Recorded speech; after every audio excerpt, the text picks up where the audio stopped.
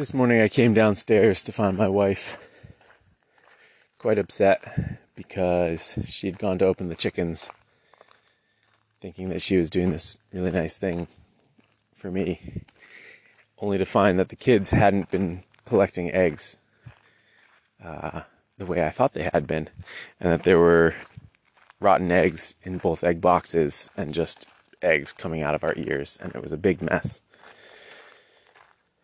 And as I was talking to her about this, our older daughter, who'd been helping her, came in looking really I'm not sure quite the right word, embarrassed, nervous to be around me. And I said, I can't remember exactly what I said, but I made it extremely clear to her that it was my fault that the situation had gotten to be like that I should have been making sure that they were collecting eggs each day, and that I had dropped the ball and just been assuming that they had, when I should have been more aware than that. I could have told her that she had dropped the ball. I could have told her that it was her fault, that she should have been on top of it and been collecting the eggs. But a couple things. First, I know that she knows that. I could tell by her demeanor that she felt that already. And I genuinely believed that it was my fault. And I wanted her to know that. I wanted her to see what that sort of personal responsibility looked like in me, so that she could model herself on it as well. Especially our kids, but those around us also see our behavior and both consciously and unconsciously model their behavior on others. We do it to people around us as well. We are always subtly modeling ourselves and shifting how we behave based on other people. And if you want somebody to act in a certain way, one of the best things you can do is act in that way yourself. If you want somebody to have integrity, show integrity. If you want somebody to develop personal responsibility, show personal responsibility. And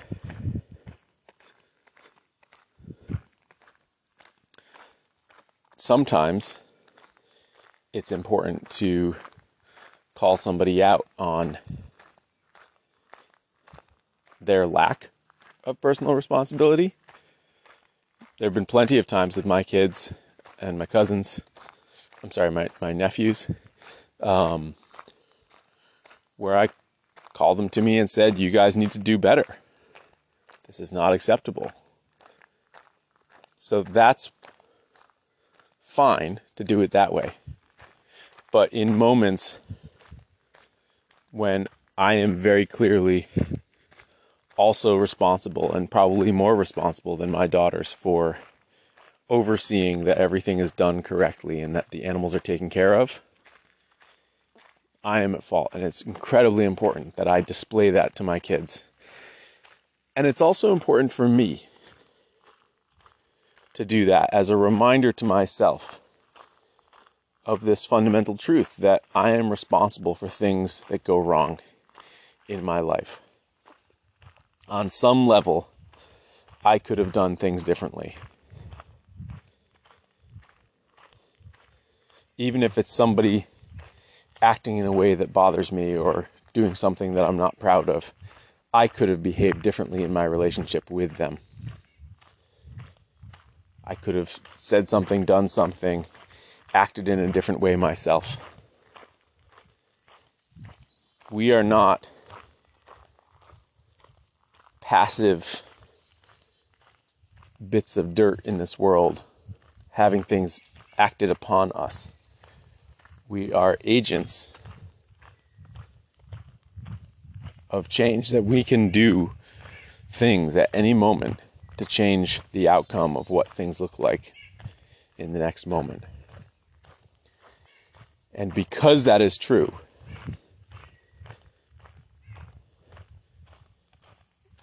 it is important that we recognize it and develop a sense of acceptance that we are responsible ourselves for the things that go well and the things that don't go well. I remember reading a book when, maybe it was when we got our second dog. I started reading books about dog ownership, dog training. And I remember reading, sorry if my voice is weird, one of my ears is plugged up, so things sound a little weird to me. I remember reading the author say something to the effect that anything you don't like about your dog, how they behave, is ultimately your fault. And I remember being resistant to that idea, to saying, oh no, they came this way. This is just who they are personality-wise. And their point was, no, for sure, they came this way. But you have such an important role in your relationship with your dog that anything that you don't like about them is either something that you created unconsciously or something that you failed to address. And once I wrapped my head around that, and it's been much easier to see in other people's dogs because we see other people so much more clearly than we see ourselves. But once I started really seeing that and all the examples of that, it became easier to see in myself and realize that if I don't like something in how one of my dogs behaves, it's because I didn't do something or because I did something. But it's on me. I could change it. And it's never fixed in stone. Obviously, with a puppy, you can hear those bullfrogs. Obviously, with a puppy, there's a window of opportunity where it's easiest to establish things, and you can make your life a lot easier by testing puppies and selecting one that has a temperament that works for you. But at any given moment in time, you can work to change the dynamic. And a lot of that has to do with working on yourself. I still think about this a lot when it comes to my own relationships, particularly with my wife and kids.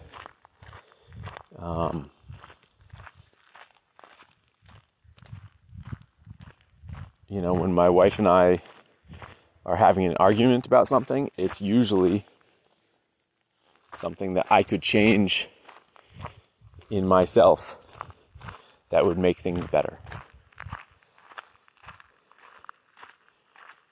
And the degree to which I'm resistant to acknowledging that and working to change it is the degree to which the friction continues to exist.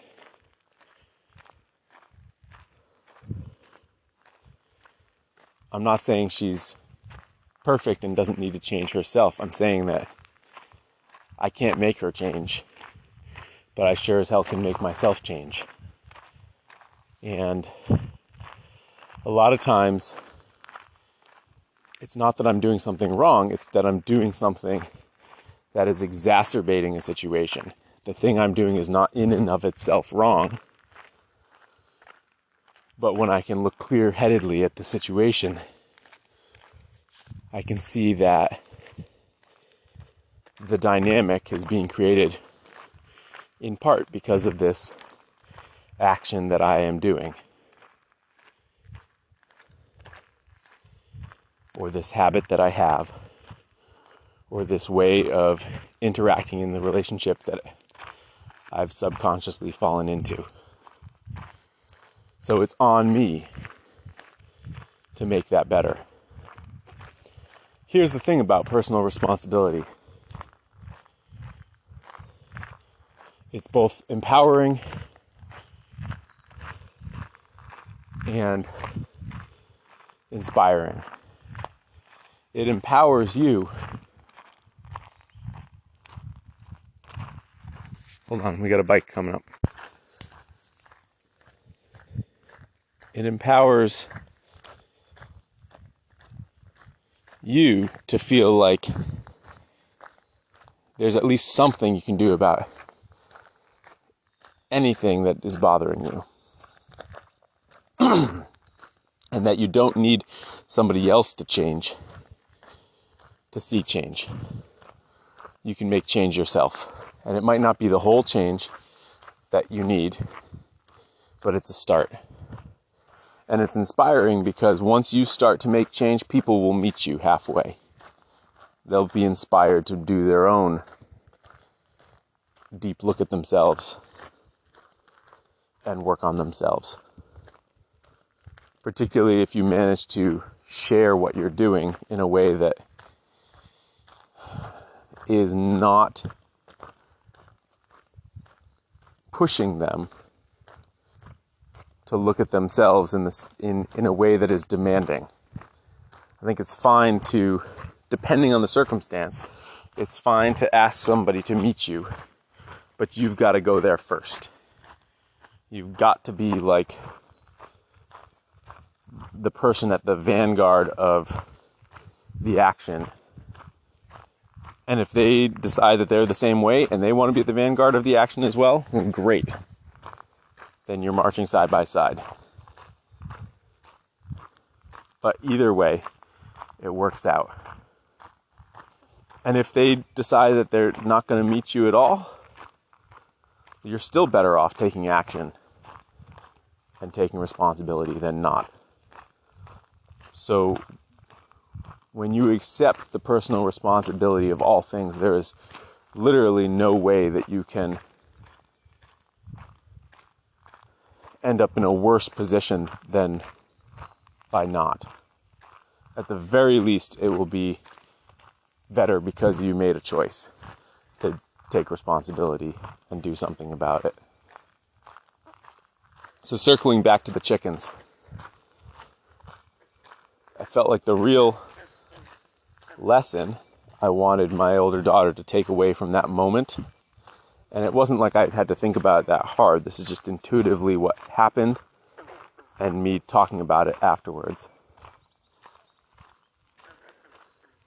I could tell that she understood that she needed to go into the chicken coop and collect the eggs even if she was afraid of spiders. Now, will she do that in the future if I'm not there doing it with her? I don't know, which is why I intend to do it with her in the future for a couple of weeks at least, until I turn her loose again. We need to get her over that hump of being afraid of, the spider in the egg box. But what I needed her to see in that moment was me taking responsibility for a situation, even if I didn't have to. Right? I don't think she went into it thinking that it was my fault. And so it was eye-opening to her. I could tell, to hear me saying that it was my fault. And I hope that example will stick with her. And maybe at some point in the future, Eliza, if you're listening to this and you're 20 years old and you decide to go back through your dad's podcast and you're hearing this, I want you to know that I really meant it.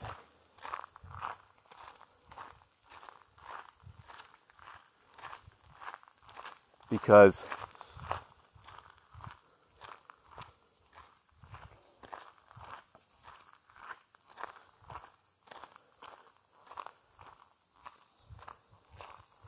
I think when we're kids, we sometimes learn the lesson that taking responsibility for something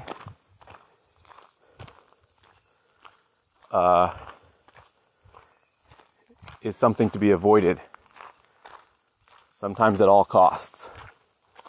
That there's a price to be paid for taking responsibility for something, and so you avoid that price. And what I want my daughter to know that I have learned is it's actually the opposite.